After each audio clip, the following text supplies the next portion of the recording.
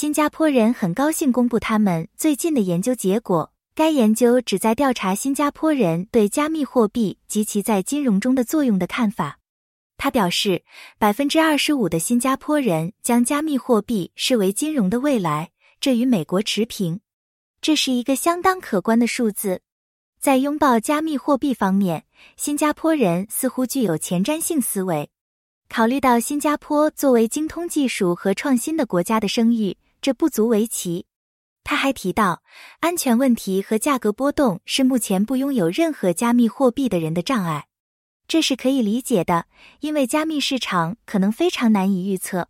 当涉及到加密货币时，安全性是一个至关重要的方面。人们需要信任他们使用的平台，并确保他们的投资受到保护。说到解决问题，您是否听说过为缓解这些问题而引入的更新？Coinbase 将提供免费新元购买 USDC， 这是使新加坡人更容易进入和负担得起进入加密货币市场的重要一步。这真是个好消息。降低进入门槛对于广泛采用至关重要。通过取消新元购买 USDC 的费用， Coinbase 让人们更容易开始使用加密货币。该报告还提到了持有 USDC 的奖励。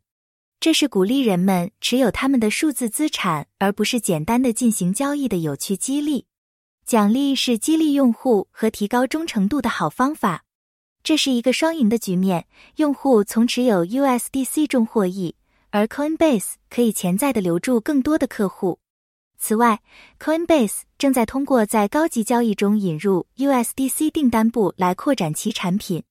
这将为喜欢高级交易策略的交易者提供更多选择和流动性。拥有强大的交易基础设施对于需要高级特性和功能的经验丰富的交易者来说至关重要。让我们不要忘记质押。Coinbase 正在增加对 Sol、ADA、Atom 和 XTZ 等流行加密货币的质押支持。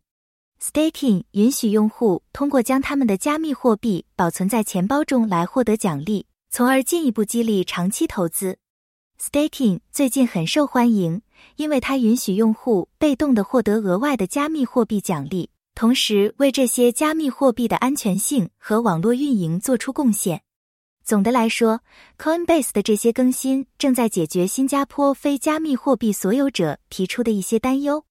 通过提供免费的 SGD 购买、持有 USDC 的奖励、高级交易选项以及对各种加密货币的质押支持， Coinbase 正在取得重大进展，使加密货币对新加坡人更具吸引力和安全性。这些更新为用户提供了更全面的体验，并有助于弥合传统金融与加密世界之间的差距。